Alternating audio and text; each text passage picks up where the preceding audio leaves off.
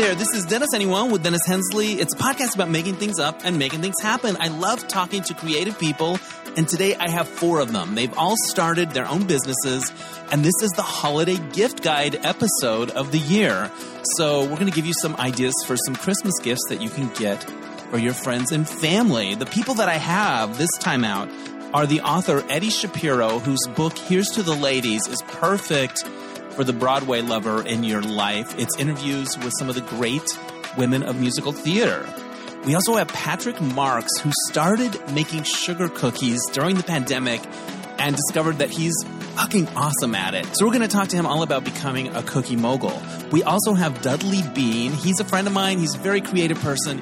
He had a film that we talked about a few years ago called First Period, but he went into this business selling caftans, designing and selling caftans. His company is called Studley Duds, and we're going to talk to him about that. And finally, we have Michael DeMartino. He is the man behind Pillow Top. It's a line of pillows and other home furnishings, very queer. He's also doing wrapping paper this year, sexy stuff, fun stuff. One of his pillows, this harness pillow, was featured on the Netflix show, How to Build a Sex Room. So, come on.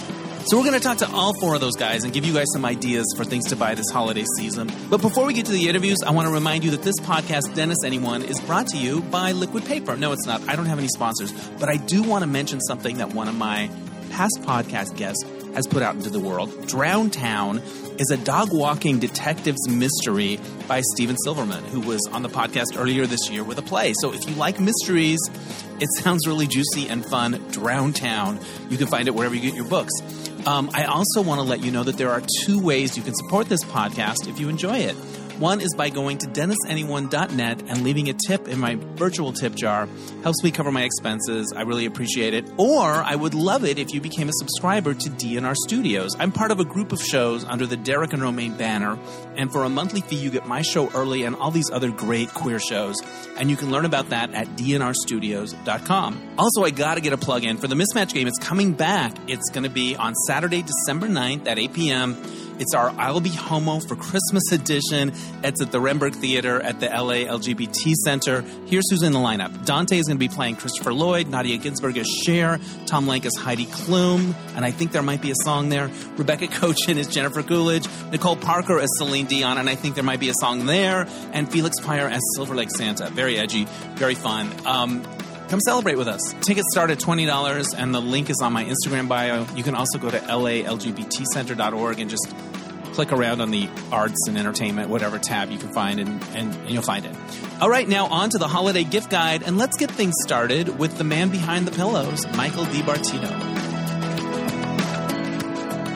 Joining me now from Los Angeles, it's Michael DeMartino, the founder of Pillow Top, an amazing pillow shop online, and you pop up here and there. You were in Palm Springs, I saw. So right. Welcome to the podcast. Oh, thanks for having me. So you have very queer, gay, fun, sexy, stylish pillows. When did you start thinking of this idea? How did it come about? I moved to Provincetown about 3 years ago, and I just needed a little space to just kind of sew and do my own little thing. And I found a little hole in the wall in McMillan Wharf, and I didn't realize it was in the middle of a mall. And people started to come in while I was sewing, and I said, "Oh wow, what can I do that would be quick?" And I could sell some things of mine that I make. What would be quick and easy? And pillows were the easiest thing to sew. So, and because I'm in Provincetown, I mean, it's the gay mecca of the whole world. I said, you know what? Maybe I can start illustrating things specifically queer-oriented, home decor for gay people. We put gay art all over our walls. Why not on our couches and on our beds? I love that. So you got the space kind of as a workspace, and then you realized, oh, this could be a retail space because people seem to be coming around. Very cool. People kept knocking on my door and poking their head in and saying, "What do you sell?" And I'm like, So, yeah, it kind of evolved organically. It was really great. Well, your designs are really cool. Do you do some of them have illustrations on them. How are those created? So some of them I illustrate myself. Right on. Some of them old paintings of mine that I've transferred over onto fabric. Right on. And then a lot of the times I will hire queer artists from around the world, and they'll do like watercolor paintings or digital drawings as well. And I'll have those put onto fabrics and textiles as well. And then you do some that aren't images, but like you do this leather pillow with a harness that got featured on Netflix's How to Build a Sex Room. How did that happen? So, same thing. I was in that little hole in the wall, and a woman came in and she said, "Oh, can you make these in different colors, like blue leather and red leather?" And I said, "Sure." I said, "What is this for?" She said, "I can't tell you the name of it, but it could be featured on a Netflix show coming up next year." This was 2 years ago. And so that night I contacted a leather supplier, and the following morning they overnighted all of these different leathers to me, and I made, all these harnessed pillows so that they could feature them on the show. And it just kind of like a happenstance. It was so strange, Well, the camera loves those pillows. They got a lot of love shots. They didn't say your name, but I was like, give him a plug. Like, where's the graphic? But they did. But they looked amazing. They did. Did people find you from that show? People found me from the show, I think, just by typing in leather harness pillows. Yeah. They panned across those things quite a bit. Oh, I'm like, they love those pillows. They're loving those pillows. You know what it is? They are chic enough that you can have out. Yeah. They're not overtly sexual, but they have an edge look to them. And if you know, you know. But otherwise, they just look like chic pillows. And I think that's why they worked so well. Yeah. Did you ever hear from the couple that got them in their dungeon? Did they ever send pictures? No. Although other people who have ordered it from my online shop, they have sent me photos of where they put these things in their dungeons. So I've seen a bunch of things. That must be very flattering. It must make you feel good. It does make me feel good, yeah. Whether it's the leather ones or the other ones, it's just nice to have your creation in someone's home. They liked it enough to support it and have it in their home, and I think that's wonderful. I love it. That Netflix show is very engrossing. I was like, how are they going to get 8 episodes out of this idea? And I was like, oh, they're doing it. First of all, she's like the Angela Lansbury of sex designer people. It's just funny. Totally. Yeah. Totally. And you had a West Elm moment recently. Talk about that. That looked really cool. Yeah, this year was kind of a big year for me. I was in West Elm. We did a collaboration, and I featured a bunch of mid-century designs. So it wasn't just an illustration of a sexy man. It was more illustrations of patterns, 1950s motifs and shapes and colors. And I did them in woven throws as well, and it went really well. And then about a month before that, I was in Nordstrom's for it was for gay pride in June, and that was really awesome as well. They're very supportive, and they do their damnedest to support the gay local artists, and the whole first floor was taken up by us, so that was really fantastic. Wow. Which Nordstrom? In Los Angeles? The flagship in New York. Oh, wow. So you get to go there and set up your shop and the whole thing. The whole thing, yeah. And Nordstrom didn't take a dime. Wow. They just feature you, and they're happy to support it. And they had a whole event with people walking around with hors d'oeuvres and liquor and a DJ, and it was great. And this is the second year they've done that with me. They keep inviting me back, which is super sweet. How fun. But then at the end, they're like, bye, it's over. Yeah, it's over. Take your stuff. How much did you sell through? Yeah. I love that term, sell through. Did you ever think you would be this kind of a business person? Was this something that you always wanted to do, start something of your own? I've never considered myself a business person. I'm only just now starting to believe that I can be a business person. Right. You're doing it. I've always had the creative spark to want to do my own thing. Right. I never really felt like I fit into the world and the way it currently works. Right. But I've always been on the more creative side of things. And so I'm happy that I get to put something out there that people enjoy, and it's working so far. What's the hardest part about it? What's the part where you're like, oh, this is a lot to learn? Oh, God. Gosh. Anything having to do with paperwork. Yeah. Taxes, paperwork. Oh, God. It's such a learning curve, especially for a person who has like a more of an artistic brain. Yeah. I get, cross-eyed within 30 seconds. I relate to that. You're doing some Palm Springs themed stuff, right? Are you out there, or is it all online? Yes, I was in a store out there called Queertique, Nice. And then recently I was in Ball Beachwear, which has 3 locations. The first is in Provincetown. Right. The second in Palm Springs. They have a massive store and it is beautiful. So if you're in Palm Springs, you should definitely check it out. And they also have a location in Fort Lauderdale, which we are about to talk about moving some pillow top merchandise into there as well. I love that. Queertique, I don't think exists anymore. Yeah, they closed last year. Yeah. Such a bummer. They have such cool things. You want to hear a funny story about Queertique? Yeah, So it's like all gay entrepreneurs and artists and stuff. So I dropped off a copy of the game that I created with your friend of mine, Jeb Havens. You Don't Know My Life there for them to consider selling it. And I followed up with an email. Never heard anything. Nothing ever happened. And then a friend of mine texted me and he goes, "Hey, I'm in Queertique and they're selling your game." They literally sold the sample that they tried to sell it. Maybe they didn't get a buyer, but I was like, I try. That's funny. You can't help it. You can't help it if they sell your sample. What are you going to do? So you're doing wrapping papers for the holidays. They're really sexy.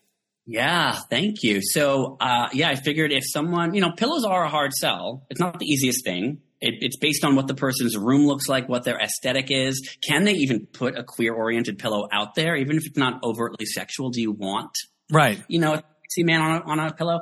But I figured that even if they can't gift a pillow, maybe they can wrap it with something that's a little more unique. And so I started to design a range of different, like some are nostalgic, old-timey watercolors. Some are a little more sexy men with little mistletoes on their nipples. Some are gingerbread men who have little leather chokers on.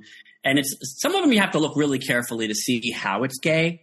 So you can still slip it under your tree and not have too many people look at it. Right. But in general, I love the idea that we get to have our Christmas the way we want as well. I love that. Did you design a bowling ball? Did I see that on your Instagram? I did. Yeah. I worked with Tom of Finland this year. Fun. And, it was really What fun. did you do with them? I illustrated a bunch of a modern take on Tom of Finland. Nice. Guys are not quite as balloon animalish. Right. They're a little younger, maybe more of a twunk. Yeah. I love the term twunk. Twunk is twunk. Yeah, it's relatively new and I like it. I'm embracing it. A Twinkie hunk. Yeah. So I illustrated a bunch of black and white photos and then I had them woven into pillows and they sell them in Culture Edit here in care of Culture Edit, Tom of Finland store in Los Angeles. And, but they're my designs and I love bowling and I go every week. I'm part of the Gay Bowling League in LA. Oh, fun. And I kind of want to do that. Is it fun? Oh my God, you should totally do that. Okay. I would personally love that because I would love to have friends on my team who I know and can have a blast. I love that you made a bowling ball. Is that your bowling ball that you use? It is my bowling ball that I use. And again, because it's the Gay Bowling League, I was like, I got to do something fun for this. So it's like, you must be the envy of the whole league. So describe for people that haven't looked at it. What does it look like? So the bowling ball is pure black. Yeah. And it has an outline of a very sexy, probably late 20s guy with coiffed hair and sunglasses on and a very strong jaw and some nice lips. And it's all like just a black and white. It's called a vector image. So it's just plainly black and white, no shading. It's really beautiful. It looks like something that can come out of a comic book. And it's just his head floating in the middle of this black ball. And it's really beautiful. It's getting super scuffed up now. But of course, because you're knocking down those pins. Lobbing that thing. How do you find a place that can make a custom ball like that? Google. There you go. I Googled it. It must be the envy of the whole lane. Everyone must love it. Yeah, a lot of people love it. Yeah, of course. Fun. I love that. What's your bestseller? Gosh, when I first opened, I actually had painted a penis coming out of a banana. I've seen that. I have the painting. I'm looking at it right now. My husband's going to hand it to me. This is the painting I did. Yeah. like 10 years ago. Yeah. And I put it on a pillow just for the fun of it because it's Provincetown. And my mom came into the store and she's like, "Why are you selling that? No one's going to want that." It was the best seller. I could not keep it in stock. People love the penis, the banana penis. And it's funny and it's novel and you get some bridesmaids, Oh, yeah. Bridal groups coming in and it's just funny. And I think people like that. That was the number one seller. The leather harness pillows did really, really well. And now the wrapping paper this month has gone crazy. And I'm so thrilled that people really like that kind of thing. How can people learn about what you do? Where do they need to go? I would say I'm most active on Instagram. They can go to the Pillow Top Shop. That's my handle on there. And what's the website? The website is called thepillowshop.com. Nice. When did you know you could draw? Oh, I've been drawing since I was maybe 8 years old. I used to draw anime characters. I used to watch Dragon Ball Z and all those, and I used to love drawing those. So I've been doing it for a long time. And this is a mix of business and getting to exercise those muscles. It is. And I love sewing. I used to make coats for my mom. So I get to kind of combine a bunch of worlds together. And to be able to express it to, in this queer way is also really fun because it's something that's not really out there right now. There's not much queer-oriented home decor. There really isn't. So I'm really happy to be in this realm. Have you ever gone somewhere and seen some of your stuff and you didn't know the people really, or you didn't know they had it? Have you seen your stuff out in the wild?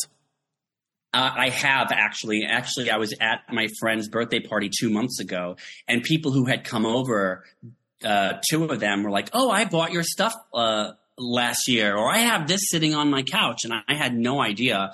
And sometimes my friends will send me photos when they go to people's houses, and they're like, "Is this your pillow?" I'm like, "Oh, it is my pillow." So I love it, and I also love when I get orders from like Australia or Germany, and I love the idea that it's all around the world and not just in America. That's really fun for me to think about, Here's my final question. What has it meant for you in your life to have this outlet, to have started this business?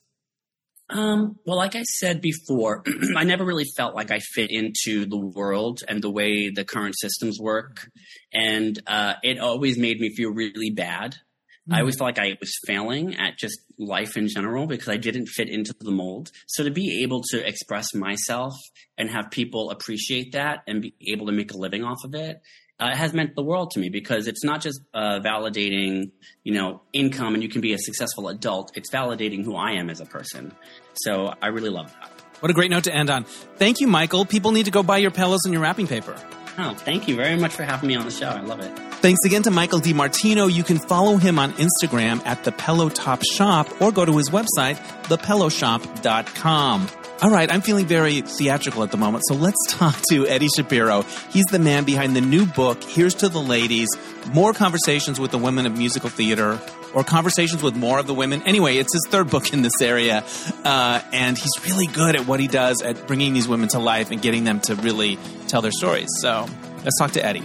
Joining me now from Los Angeles, it's author Eddie Shapiro. His book is perfect for the musical theater lover in your life. It's called Here's to the Ladies, Conversations with More of the Great Women of Musical Theater. This is your third big interview book. Congratulations. Thank you. It's amazing that people are still willing to talk to me.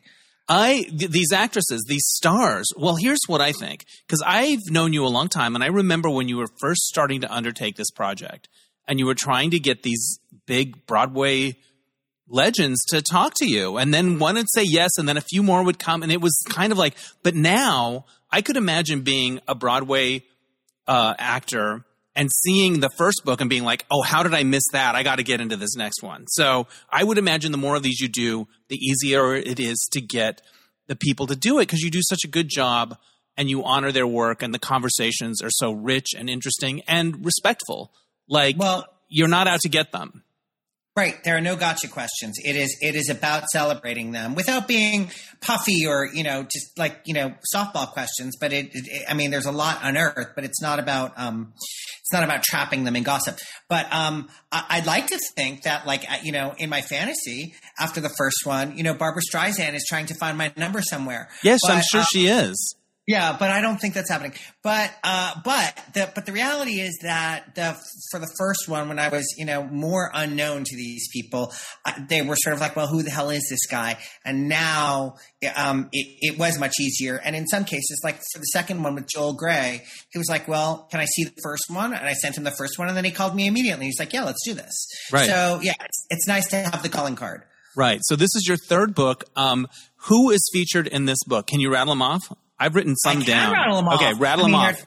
Barbara Cook and Faith Prince and Kelly O'Hara and Jessie Mueller and Stephanie J. Block and Carrie Butler, Tanya Pinkins, Mary Beth Peel, Judy Kuhn. One of the chapters that I'm most pleased to be able to include, there's a chapter on Marin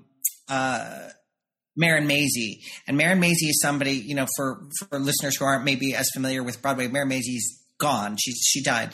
And I had asked her to do that first book, and she agreed, but our timing didn't work out. And by the time I was doing the second one, she was gone. And I was talking to the actor Norm Lewis about that and just sort of saying how sad I was not to have captured her story.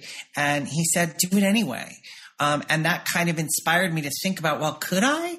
And because, as you know, I talk to people about their own experiences. So I was like, well, if I talk to a bunch of people she worked with and to her ex-husband, to her widower, I can get firsthand accounts.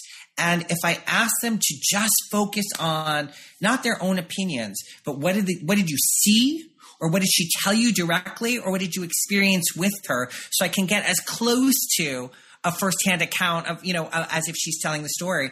And I was really actually happy with the way that came out because I felt like it's a strong tribute to her. I had a friend that went to school with her when they were younger, and he was always so proud of her, and he would just talk. Yeah. And I was like, "We get it, Marin Mazzie." But now, what a great thing that you did. You honored her.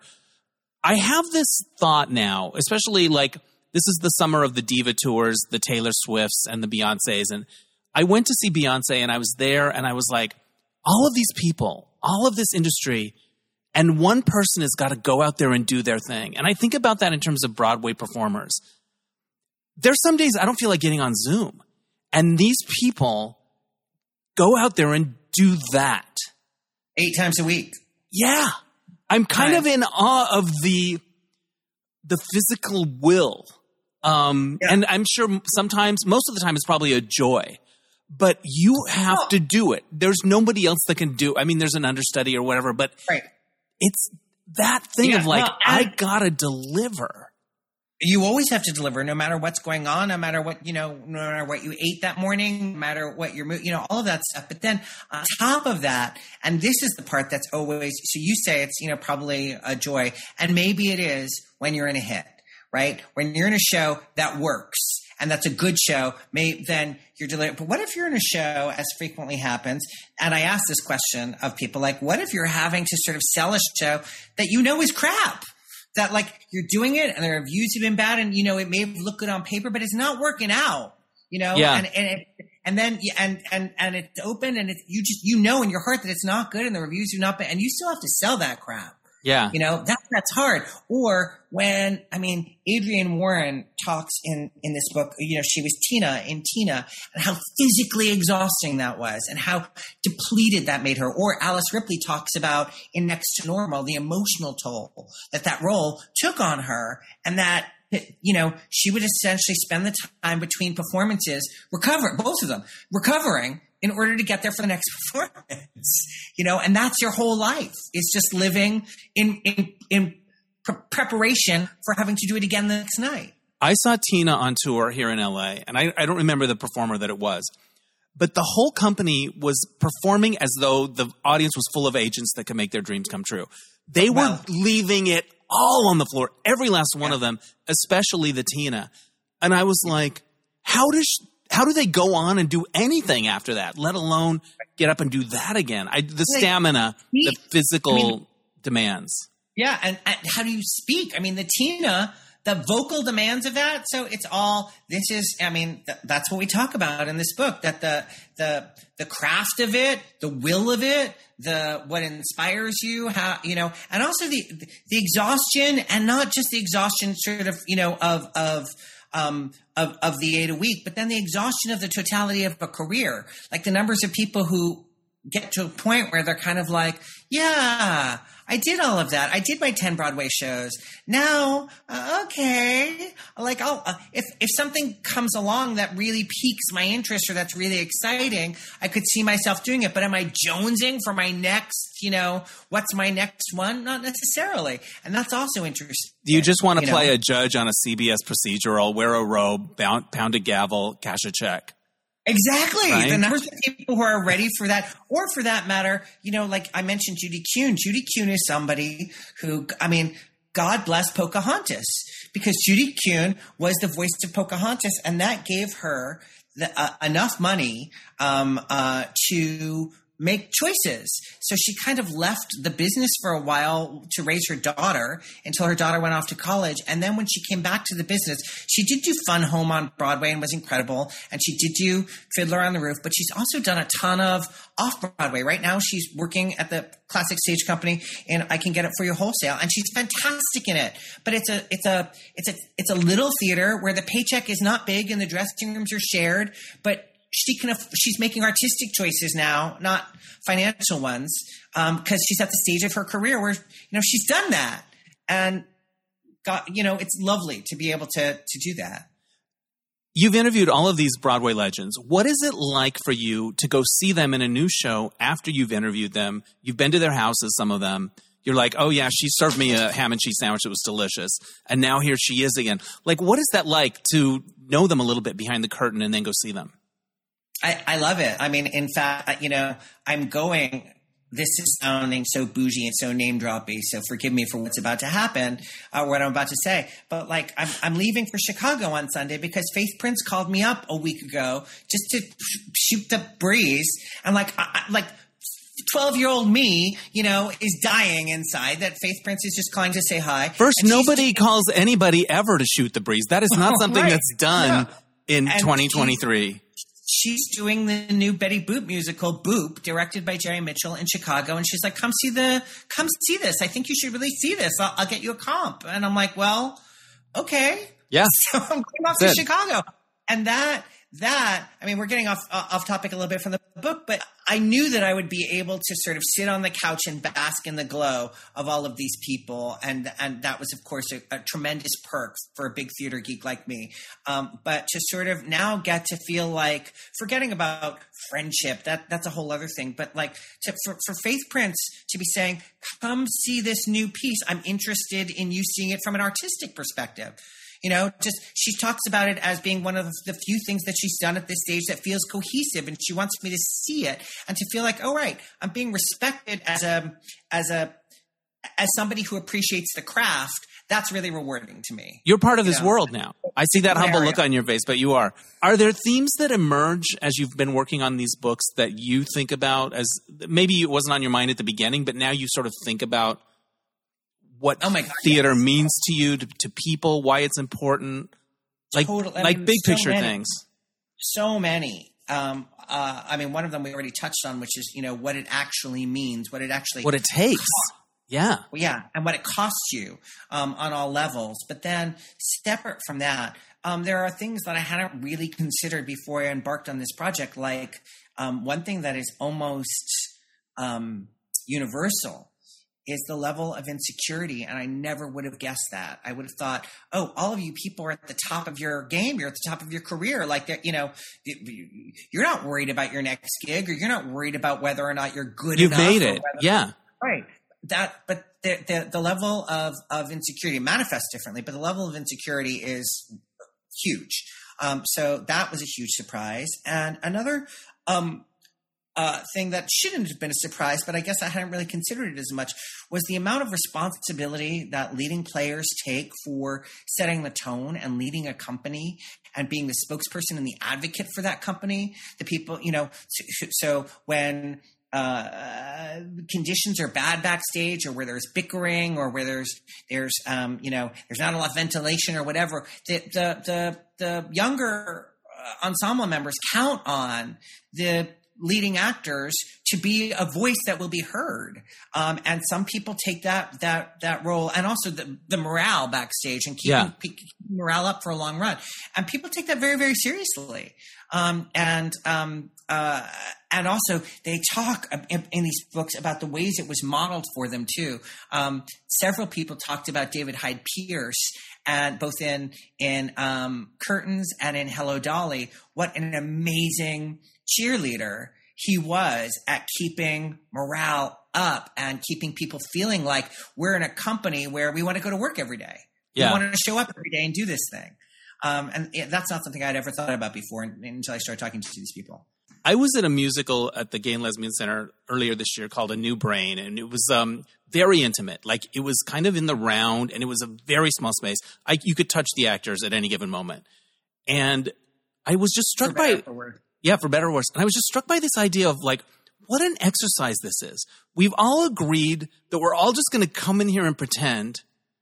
The audience is committed to it. The cast is. We're all going to do this thing. And they're going to go balls out. Like, just what an amazing thing it is that theater is.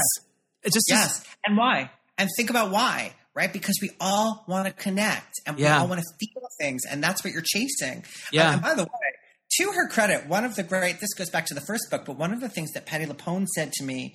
I love when you start a sentence like that, by the way. One of the things Patti LuPone said to me? Yeah. Yeah, I know. Again, to get a dustpan. Because it also implies that there were many things, and I'm only going to give you one. Well, but that's what the book is for, yeah, right? Exactly. But Patti LuPone makes the point better than I've ever heard it made, because we all get annoyed by people's audience behavior. Sure. By, people with their water bottles and their candy wrappers and their talking and whatever.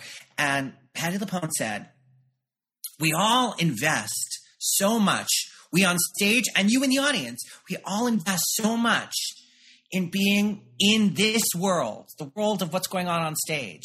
And the minute that you are crinkling your water bottle, you're yanking us all back to 2023. Yeah. And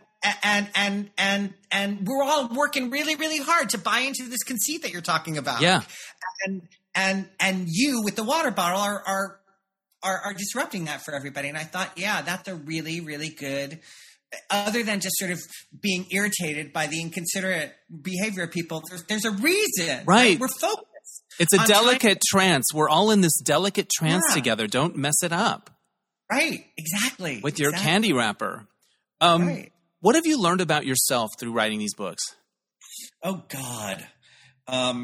That you can put your scary fandom to good use. Right.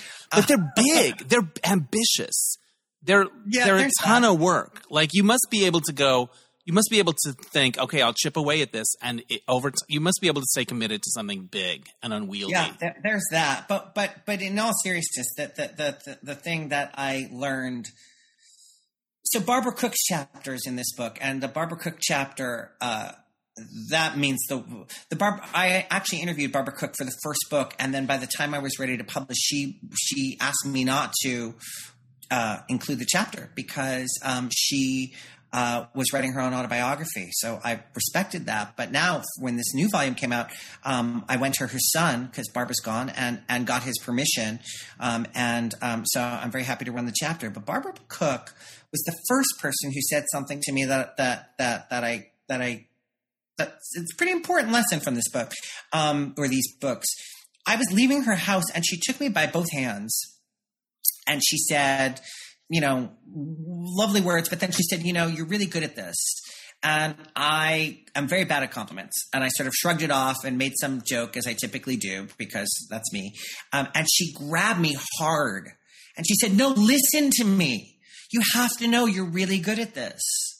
And I walked home sort of dazed, because I'm in love with Barbara Cook, and just the experience overall that had happened was cool. But then I was like, Barbara Cook has been interviewed a bunch of times, and if she's telling me that this stands out for her as different from other interviews, I have to take that in. And the feedback that I've gotten both from the performers and from people who read the book is, God, people open up to you so much, and I get asked why a lot. And it's not for me to opine on why. I'm not going to go into, because it can't be objective about that. But I have learned that's that's a superpower. That people are willing to open up to me and willing to talk to me and consider me a good conversationalist for this kind of thing. And so that was a big thing for me to learn and say, okay, not about getting a big ego about it, but understanding that's the strength. So, let's use that strength. Yeah. I just know as a friend, you make people feel safe. You can talk to you. Well, that's a lovely thing to say. Yeah, no, it's true. Tell people how they can get the book. What do they need to do?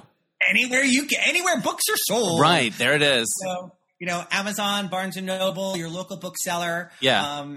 And I'll even say that since it's the holiday season, for your listeners, Dennis, and people who know you, or people who want to find me on Facebook, I'm very happy to connect with people and sign books for them if they like. Wow, look at that. They're also in the Drama Bookshop. I just did an event at the Drama Bookshop a couple of weeks ago and signed a ton of books with some of the ladies. Yeah. So they have copies at the Drama Bookshop in New York that are signed by several of the ladies and by me. This started as a dream, as an idea of something you wanted to do. What would you say to somebody that has an idea and is wondering, should I try? I mean...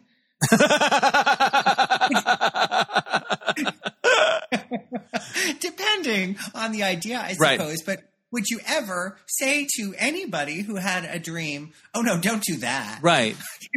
Of course, it's be willing to commit to it, of course, and be tenacious about it. And this really, this project took tons of tenacity and tons of patience, but it also. I think that the thing about having a dream is to not, at least for me, to not be too locked into what you think the outcome is going to be, because it will be different. Right. It's not better, not worse necessarily, but just different than the way you imagine the experience of doing it, the amount of time, what the finished product is going to look like. It's going to be different, and that's okay. Yeah. But go down that river. Yeah, go down that river. And finally, what has it meant to you in your life to have this project, in addition to the other things that you do? Well, I grew up devouring books like this. My collection of theater books is massive, and I used to just pore over this stuff, or go to the library and pore over these kinds of books. So for me to have added to the canon for other people, other 11-year-olds and 12 and 13-year-olds like me, and I don't want to imply that this book is merely for 11 and 12 and 13-year-old little gay boys, but sure. But that is a sweet spot. That's a sweet spot. But it means a tremendous amount to me to be able to continue to hopefully anyway add to the material that will continue to inspire and excite people about this genre, musical theater, which has meant so much to me, and to celebrate it. Yeah, it's an amazing thing. I'm proud of you. You're crushing it, and people should pick up these books. They won't fit in a stocking, but you can buy all three of them and make a big. It could be that. They'll fit in a nylon stocking. Yeah, that's right. It was stretchy stocking. Thank you so much, Eddie. Congrats on the book. It's my pleasure. Yay. Thanks again to Eddie Shapiro. Pick up his book wherever you get your books. Here's to the ladies. The music theater lover in your life will love it. And why not get all three, like a package deal? All right, now let's talk to Dudley Beene. He's the man behind Studley Duds, Caftans, and I just love when you have a friend that's like, I'm going to go into a caftan business. Okay. And he's crushing it. Let's talk to Dudley. Joining me now from Los Angeles, it's my friend Dudley Beene. He's the founder of Studley Duds, caftans, and other accessories. You're expanding, I've noticed. Yes. Welcome to the podcast.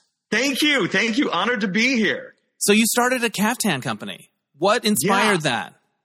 Well, when you open a business, they say to look for the white space, an area that just isn't being fulfilled.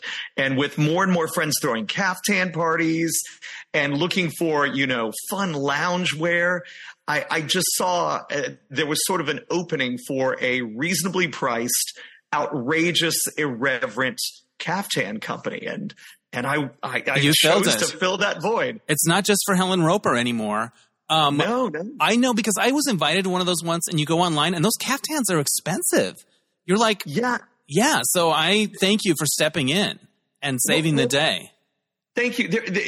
You can certainly get some super scratchy ones, and you can get some super elegant ones. I want to hit that mid ground that feels great and is kind of a showstopper when you walk into a pool party. Do you like wearing them before you started this yes. business? Was that a thing like, I like this? What do you like about it? The flowing air, the comfort? It's certainly, I do a really high cut one. So we were in Palm Springs during a very hot day, and that wind just goes through there and cools you off. But I think what I love is it's a giant canvas. Yeah. A shirt, you've got a seam in the middle of pants. A caftan is just a big piece of fabric, a huge canvas that you can put something fun and iconic on. Yeah. And so I've always loved that element of it. Well, let's talk about some of these designs. You have a Dolly Parton caftan, which is enchanting, as it would need to be for Dolly. Yeah, I took four eras of Dolly. I've got the Porter Wagner, I've got the 9 to 5, the crossover albums, and then Dolly of today. Dolly of today. And she's still giving you dollies. She's giving us Dallas Cowgirl cheerleaders a week ago. Now I need to revive it with bare midriff and sparkles, Dolly. Yes. You've got the Golden Girls, which is a classic. When you're picking faces of the Golden Girls, how much work is that? Like, when you decide what's the rose face going to look like? What's your process? Yeah. Well, I work with a very talented illustrator on that one, and I kind of tell them what I want. But I wanted something that was flattering, yet still looked like the character. It seems like everywhere I look, it's either something that looks like a Nagel version of the Golden Girls or something that just looks a little creepy. And so I think they nailed these are the people in their most flattering light. But I got a great one of Betty White with her head back laughing. I have B. Arthur giving you that smirk and stare. Right. So, yes. And a little flirt from Blanche Devereaux. You have a hunky bear on your Ooh Honey caftan, right? That's honey-themed bear shirtless. It's sexy. I'm into it. Thank you. Thank you. And it's funny, you mentioned the three. I've just broken out into doing tote bags just because I'm all about unisex, unisize, things that everyone can use and wear. And so I have a new tote bag that is 2 foot wide by 17 inches deep. So it holds a lot of stuff. But those are the three that I said, people need these for sexy beach times. For sure. What's your bestseller, may I ask? I'd say, it's been Dolly because I've had it the longest. Yeah. But I have a couple of other fun ones. There's one that has cocktail recipes that gets drunk as it goes down. So things get slurred and cocktails get tipped over and, you run out of stuff. So it just says, scotchy, scotch, and pancake syrup. But that one actually is done really well as well. Now, Studley Duds is relatively new. Have you been out and about and seen somebody in your in a Studley Dud and like not known them and just like a random stranger? Oh yes, I was on a cruise and I saw 2 people wearing them, and I didn't want to be pompous and just say, "Hey." Oh, I would have ran right over. I would have been like, "We're going to be friends now." Like I would have just I would have bugged them for sure.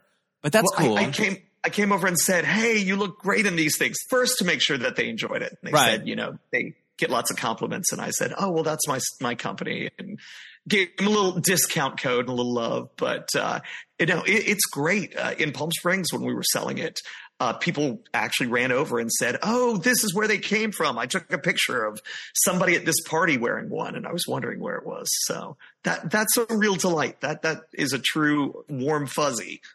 As somebody that started a new business, what was something that you learned that was like, oh, I like, what was a tougher lesson to learn, or like one of your more challenging things that you had to overcome? Oh, it's marketing is just such a huge thing when you're starting out a business, and it's going to be slow going. You have your moments where you're at the right place at the right time, Palm Springs, DragCon, things like this, where you're just selling and you're like, I'm in the land of milk and honey. And then you go through a long dead period. Right. And you have to keep pushing, keep marketing, and not get down about that. Yeah, I can relate to that with our game. When we created You Don't Know My Life, I remember the day that the shipment came in and the truck showed up, and it was just so thrilling. Did you have moments like that with the shipment coming in, or where you're like, oh my God, this is really happening? You've seen something in your head, you've refined it, because as you did with the design and me with the pattern making, it's all theoretical until it's in your hand. And you have that moment where you open it up and you feel the fabric or the card or whatever it is for the first time. And you're like, oh, this is great. This feels luxe. This is real. And it's also the knowledge that you're in the same echelon as Milton Bradley. I'm in the same echelon as Talbot's. Of some designer, and that's cool to know that power is in all our hands to really create the same kind of thing that you buy in a store. What's your favorite part of the whole process? Definitely coming up with the patterns for me. I'm just very visual. I'm a designer by nature. I know my limitations. There's one that I am proud to say I've done from the ground up, which was a bunch of old wig ads and taking those and putting my favorite drag queen names on them, like Shanita Quit or Carney Asada. But that's all me. But the other ones, you get these pieces of, Blanche or Rose. And then how do you incorporate it? How do you represent that banana leaf wallpaper that we all know so well and make it into something that's going to be flattering as well? And I love that part of the process. I love watching your social media because I know a lot of your friends and I see them in the caftans. What has it meant to you to sort of see your people kind of rally around and support your vision? And every time I see, oh, there they are. And there's something sweet about it, right? Yeah. Well, first of all, I realized I have a lot of good looking friends. So that's been great. That's handy. It's really handy. Yeah. But more so, that's great for the marketing, but more so when I see people just having a great time, or even better, when they're being complimented in them. And I'm not saying that as a compliment to me because I came up with the design, just that I've made something that they feel great in, that they look great in, and are getting noticed in that attention. That makes me proud that they're having that experience, and I'm a part of that in some way. Yeah, it's a unique thing. There's a hot dude in a Dolly Parton caftan. Okay, that's you don't see that every day. Go say hi to somebody in a Dolly Parton caftan. I swear they got a story. What would you say to somebody that has an idea for something like this and is like, oh, should I try to do it? I don't know. It sounds hard. Maybe it'll be cool. What would you say to somebody that has an idea and is deciding whether or not to try? It's like all things. Do you really want to do it? If you're saying, it's going to be hard, I don't know, like that. No, it's not for you. That's okay. Not everything's for you. Right. I'm not meant to be a pastry chef, but if you are, no, I really think I could do this. It's been an incredible learning process. It's going to take a lot of it. You're going to have to talk to a lot of people who've done it before and just hear them pour out their heart. But it can be done. That's what I'd say. First decide how passionate you are about doing it. And if you are, it can be done. And it is such a cool learning process and such a feeling of achievement when you get something like this produced. What have you learned about yourself doing this? That's a good question. I've learned that I don't know a lot about business, and that's been a big thing. Right. I know a lot about creation and invention, and marketing is what I do for a living, but the actual business side of it, I didn't know. So I've been learning a lot about that. As far as who I am as a person, I guess just the ability that if you really have your heart in something, there's very little you can't achieve. Now, I'm not saying you're going to be a huge success at it, but whatever you do, if your goal is just to have a competent piece out there, whether it be an actor, writer, a creator, somebody who builds a product, if you have your heart in, you can actualize and realize that dream. I love that. All right. Your website is Studley Duds. Studley is D-L-E-Y, like Dudley, studleyduds.com. Yes. And they do fit in stockings. You could stuff stockings with several caftans. Yeah. And we have a tote bag. You can do a turducken of gifting. You can put your caftan in the tote bag. This is your first Christmas. This is your first Christmas, isn't it? Wow. It is. So exciting. Final question. What has it meant to you in your life to have this? Because I know you said you have another job, but you have a main job. What has it meant to you to do this on the side? I mean, it's been a new passion. And honestly, the parts that I've enjoyed the most is working some of these festivals, some of these prides, and just connecting to real people and seeing them really like something that I created. I assume it's what it's like to have art at an art gallery and have people come by, except unlike one piece of art that you have and maybe it sells and you never see it again, I get to enjoy that experience again and again. And so that's been a really great feeling. I love it. All right. Thank you, Dudley. And I will talk to you soon. I appreciate it. All right. It wouldn't be Christmas without some cookies. So let's talk to the man who turned his pandemic hobby into a sweet little side hustle. This is Patrick Marks from Cookie Patch. Joining me now from Los Angeles, it's Patrick Marks, the founder of Cookie Patch Cookies. Welcome to the podcast, Patrick. Thank you, Dennis. I'm so glad we're finally getting together and doing this. I know. Well, I saw your Instagram and I'm like, those cookies are incredible. I wonder where he bought them. And then you're like, no, that he's making those cookies. You're making these cookies, these incredible decorative sugar cookies with all kinds of different designs. I mean, you're supporting the SAG strike. You're doing Cinderella dresses, the Academy Museum. So how did Cookie Patch come to be? Okay. It's so funny that we're talking about this today because it all came out of COVID. And let me just start by saying I've never made a cookie before in my life. I've never decorated cookies. So this all started in 2020 after a 10-year relationship that we broke up, and I moved into an apartment in September. It was amicable. We're still friends. But every year at Paramount, which is where I work, that's my daytime job, I work there. There's a tree lighting event that we have for family and friends, and there's about 1,000 people there. And every year they have amazing desserts. They have like these sugar cookies. And every year I look forward to these sugar cookies because I love decorated sugar cookies. And so last night was our tree lighting. So I got to taste them again. And I think mine are better. But what came of it was in 2020, we were all working from home. We weren't going into the office. And they sent out an email saying that they were canceling the Christmas party this year, which we all knew it was going to be canceled. And my first thought was, oh my God, we're not going to have the tree lighting. How sad. It's so special and magical.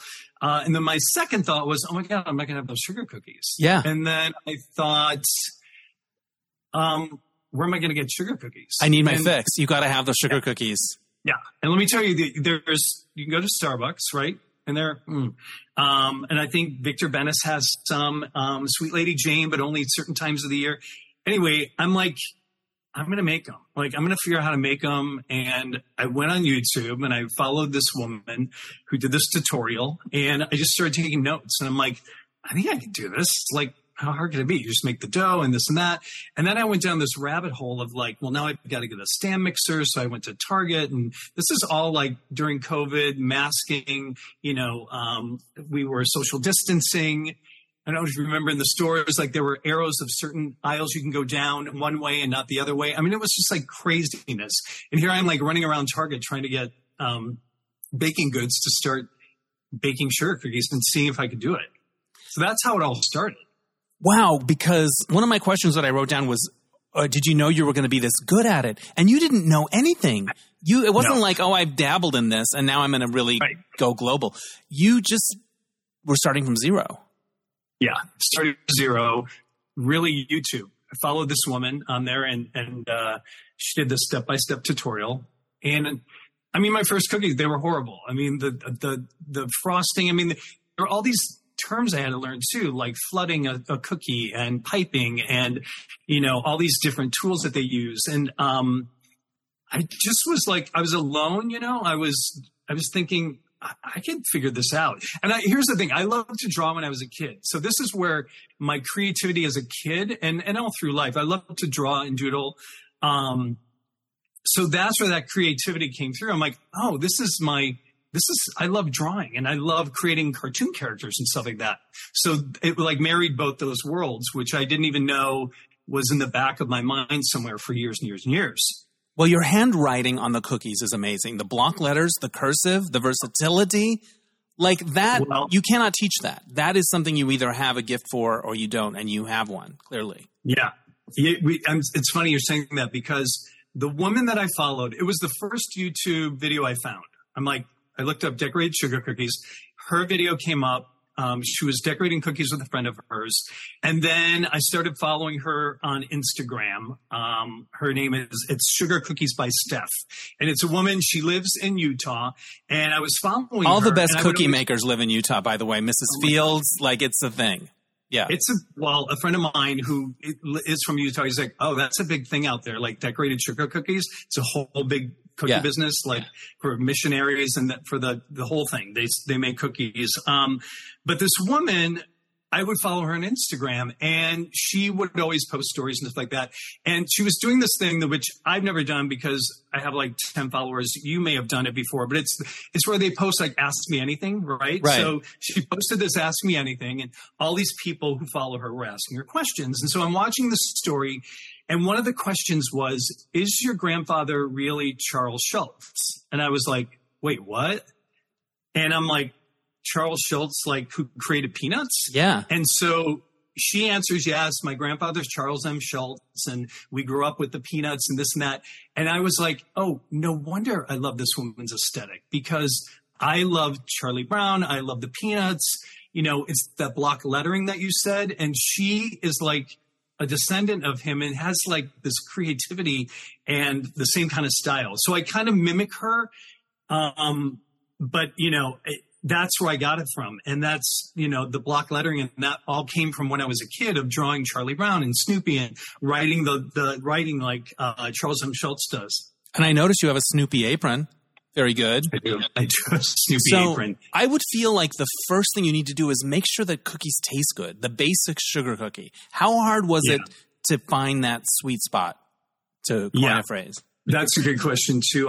It's so funny. I feel bad. I was thinking about this last night. I'm like, why didn't I send Dennis cookies beforehand so you could at least taste them and vouch for it? But I'll send you I'm going to pretend that I'm eating one right now. Delicious. I know, aren't they good? So delicious. But here's the thing. They really are good. Like, you have to, if they don't taste good, it's kind of a bummer. Like they've got to taste good, right? I just went to an event recently and they were giving sugar cookies out. And I tried one and I'm like, these are really bad. The first thing I do when I go to parties like that, like I'll see, like, I'm like, oh, why didn't they ask me? And then, my friend's like, there's 500 people here. I'm like, oh, that's right. I'm not going to make 500 cookies. Right. I'm in my tiny little kitchen. But, it was trial and error, but this woman's cookie recipe, which she put online, which I followed and kind of doctored in my own way and used different ingredients, it seemed to work. And hers was really good. And then I just kind of adapted it to my own style. And the good thing about my recipe is that you don't have to, most sugar cookie recipes, I didn't know this again until I started like researching. You have to make the dough and you have to put it in the refrigerator for like a couple hours or overnight or whatever. I'm like, I don't have time for that. And mine, you can make the dough, you can roll it out, and you can make the cookies the same day, the same time. So it's like, it's great. You're breaking the rules. You're also a renegade. You're really disrupting this industry. There's this whole world. There's cookiers, which I didn't even know that was a term. There's Cookie Con that they have every year. I've never been. Amazing. Oh yeah. It's this whole subculture world of cookiers. And now like Food Network has, the great, the cookie challenge shows. You should go on there. Have you thought about it? I have. My friends are pushing me. So. Yeah, you should do it.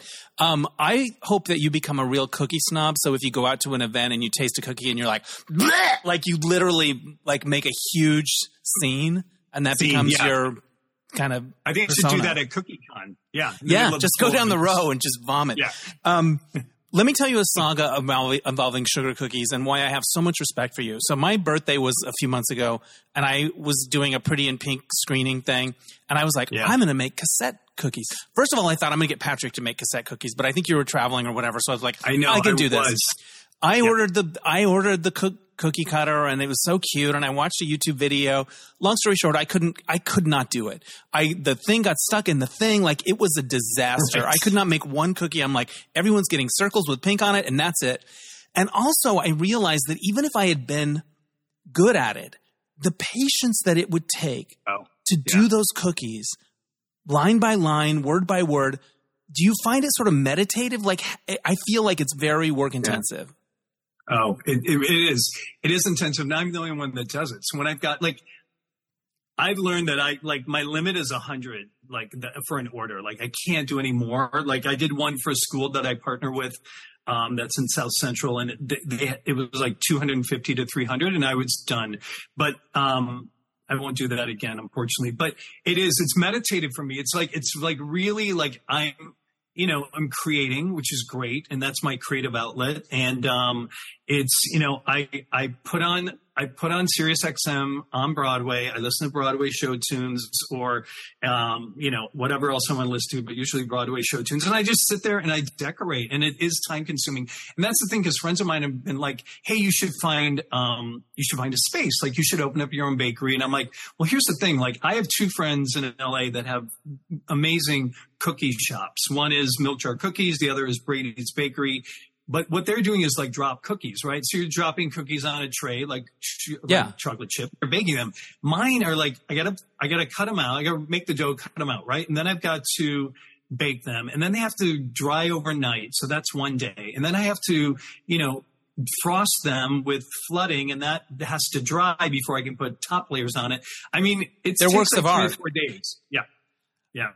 And the designs that you've done on your Instagram are so enchanting, so versatile. What is your masterpiece? What is the one where you're like, you know what, I kind of crushed that? It's so funny. Every time somebody gives me an order to do, I'm like, what can I do? And what have I seen on Pinterest that I can do? There was a gay pride one that I did for a friend of mine in Palm Springs who had a party out there. And it was like this effect of and it was Palm Springs gay pride. So I'm like, I'm going to do a palm tree. And then underneath the palm tree, like on the cookie, I did a rainbow, like a streak of it underneath. And then over top, I did this rainbow. It's on my Instagram. You can see it. I just thought those were the coolest cookies. I'm like, this is so cool. It's like Palm Springs. It's gay pride. It marries the two together. But that's just one that comes to mind. But I don't know. My very first cookies I did, those are special to me. The ones that I felt good enough about to post. But there's some really good ones out there. There's some ones I'm not happy with them, but the people love them. And that's the thing that I love the most. Like, it brings so much joy to people. I love that. Like, I really just love being able to bring people joy through cookies. Have you done any famous Hollywood people? Because I know you did like Academy Museum pictures and cookies. It's the way I started making them, and somebody sent me a tweet from Mindy Kaling. She's like, hey, are there any great local LA cookie bakers out there? And they're like, you should respond. So I responded to her, and I'm like, and I was just starting out, and I'm like, listen, here's my Instagram. And she's like, oh my God, these are great. And she never got back to me, but she found someone. So that was an almost. But also almost Mindy Kaling. You know what? I've got a bug in my ass about her. And so I thought you might turn me around, but. Are you glad I didn't do them for it? Well, no, she didn't. It didn't work out. Didn't work out. You know what? It validates what your thoughts. She's on her own path. I like her work. It's all good. So I do have two. Like, Jonathan Bennett is a good friend, and I did cookies for him. Mean Girls. Bears.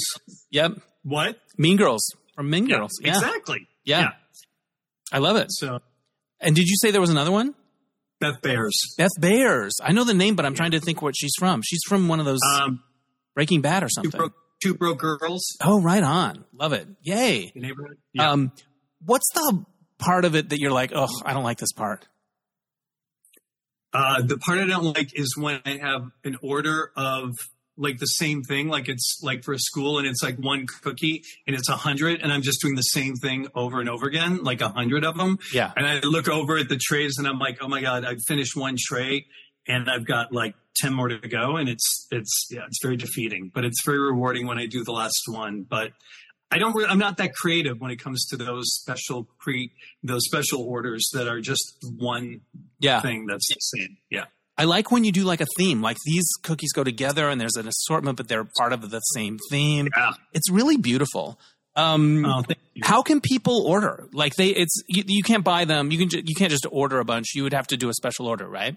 How does it work? Yeah, it's a special order. Like this time of year, what I try to do, because so many people are asking, like I come up with 4 designs and then that's what I make. And then I'm like, these are the designs I can do. It's hard to do like if somebody's like, oh, well, I have a birthday on, the 15th of December. So, but you can order, it's all done through Instagram. Like people reach out to me and then I get back to them via email, but it's all done through Cookie Patch 2. On Instagram. The Instagram, yeah. And people reach out to me and then we just start talking on the phone and collaborating and seeing what they want and what I can do. And I have one client it's a back and forth every year to do his, and I love it. I love it because he's so involved and it's like, he gives me ideas like, what about if we do this here and do that there? And I'm like, I love it. Okay, let's try it. So yeah, they can order directly through Instagram. I love that. And do you charge by the cookie? How does that work? Yeah, I charge. It's like $4.50 a cookie. Yeah. is my going rate. And sometimes if there's bulk, we'll give a discount. Yeah. But those cookies are works of art. Do you find that people don't eat them and they put them in baggies and put them and display them? I have a friend who I just ran into her at a going away party, and she said, I still have that cookie in my freezer. I'm like, you do? I'm like, that was from like 2021. She's like, I know. I just love it. It's so special. It was for her grandson's birth. So, yeah. How many cookie cutters do you have? I have, I've never counted, but I have them. I have enough now that I have to categorize them and put them in different, like I've got letters, I've got numbers in one, I've got apparel in one, right. I've got food. So they're all categorized, but quite a bit. Probably like 250, I'd say. Wow. Have you ever made porny dirty? Have you really gone blue with any of your designs? I haven't yet. Nobody's asked me, and I wish they would. Yeah. Yeah. I'm going to manifest that for you in 2024. Maybe like a Palm Springs Pig Weekend Cookie Fest. Exactly. Yeah. Bear Fest. Yes. All of it. Yeah. IML. Yeah. Yeah. I love it. Are you worried that Ozempic is going to cut into your demand? That nobody's eating anything anymore? Listen, I have friends who are on Ozempic who are eating my cookies. So there you go. That says something right there. Right? Your cookies can burst through the Ozempic indifference to food. Yeah. What has it meant to you in your life to have discovered this outlet? I mean, it really was. It came out of, I thought a 10-year relationship ending, and that was, difficult. And it was really being alone and being quiet and being by myself and worrying about what will that look like and what will that be. And out of that came, this gift that I have of making these cookies and creating and drawing. And it tapped into something that I'd forgotten about for years, which was drawing and my love of drawing, my love of creating, and this really gave me that outlet. And I'm just so grateful for it. Would you encourage other people that have ideas like that to kind of go for it? Did it kind of empower you to be like, yeah, do that thing? Absolutely. I mean, one of the books I read was from Ellen Marie Bennett. I don't know if you know, she created Hedley and Bennett, which is an apron company. If you watch any Food Network show, you see that ampersand that's on the aprons, and that's the one that I wore, the Snoopy one that's in my picture. But she wrote a book. I have it in front of me here. It's Dream First, Details Later. And it's about her story of, working in restaurants and working with these aprons that were really crappy and shitty. And she, created her own and was like going around all these different restaurants and selling them. And now she's got this like huge business based out of LA, which is amazing. And it's incredible. And this book, if anyone's trying to start a career or do something different, I highly recommend this book. I mean, it really helped me. I'm not ready to quit my day job and open up a bakery. This is all still a side hustle for me. But, there's going to come a time when I'm done with that. And I would love to pursue this full time and bring more people on and encourage other people. I think, if the pandemic's taught us nothing, at least for me, there's these silver linings. I mean, this is truly one of them, which is I have more business. People are knocking on my door. I had turn away business. I've never wanted to turn away business. And it's just like, I just don't have the bandwidth. It's just me. Here's my final question. What have you learned about yourself through this odyssey? I've learned that I can make a pretty damn good cookie. Like, and I've learned that it's like, wow, I didn't even know I had this in me. And, like really good. Like I'm looking at the pictures going, he is crushing this. Yeah. I every time I get a new design,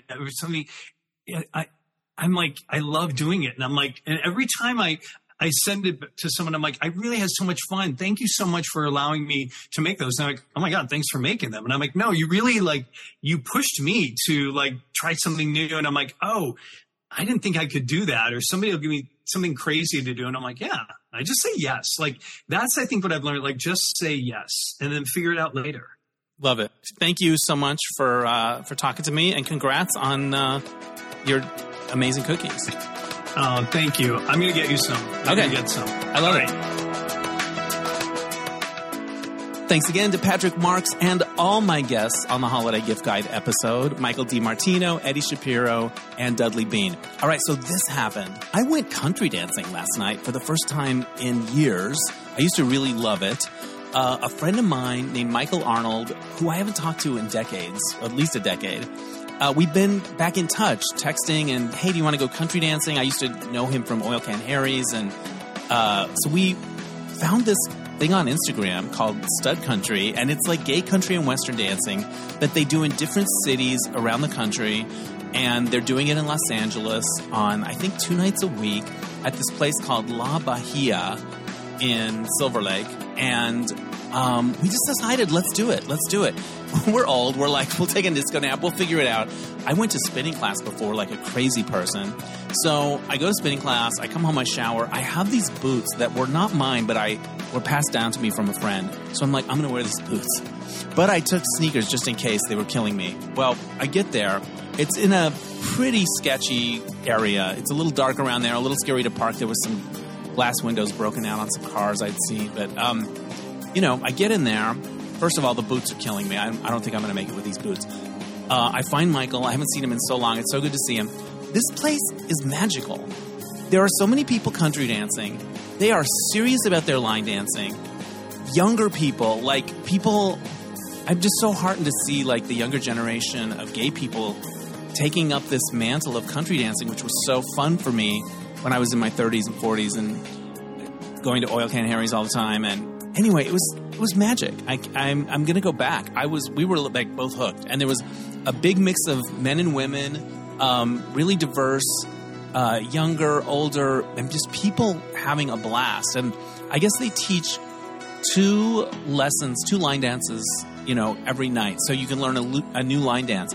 But the people that had been going for a long time, near the end of the night, they just started doing line dance after line dance after line dance, and these people knew them all. They knew every one of them, and you could tell it was kind of like their favorite thing, like the highlight of their week, and friendships were being made, and the space was kind of nice and bigger. I loved Oil Can Harry's, but the roof was kind of low. This was it felt bigger, and there was a lot of people there. It was a $20 cover. I'm like, what? Okay. But people were into it, and I am definitely going to go back. So there it is. My shit-kicking days are back, people. Stud Country. And you can follow it on Instagram. My friend Michael and I were like, this is so sweet. I can't believe, I'm so glad we did this. It was one of those things where you're kind of dragging your ass and do I feel like, and then you get there and you're like, this is amazing. So that's a lesson for life. Anyway, that's enough for this week. Thank you so much for listening. Thanks again to all my guests. Go buy their stuff and stuffed stockings. Do all of the stuff. Before I let you go, I want to give a shout out to Oscar Ramirez for mixing the episodes. My theme music is by Mark Daniels for Replacement Music. We'll catch you next time on Dennis Anyone. Bye!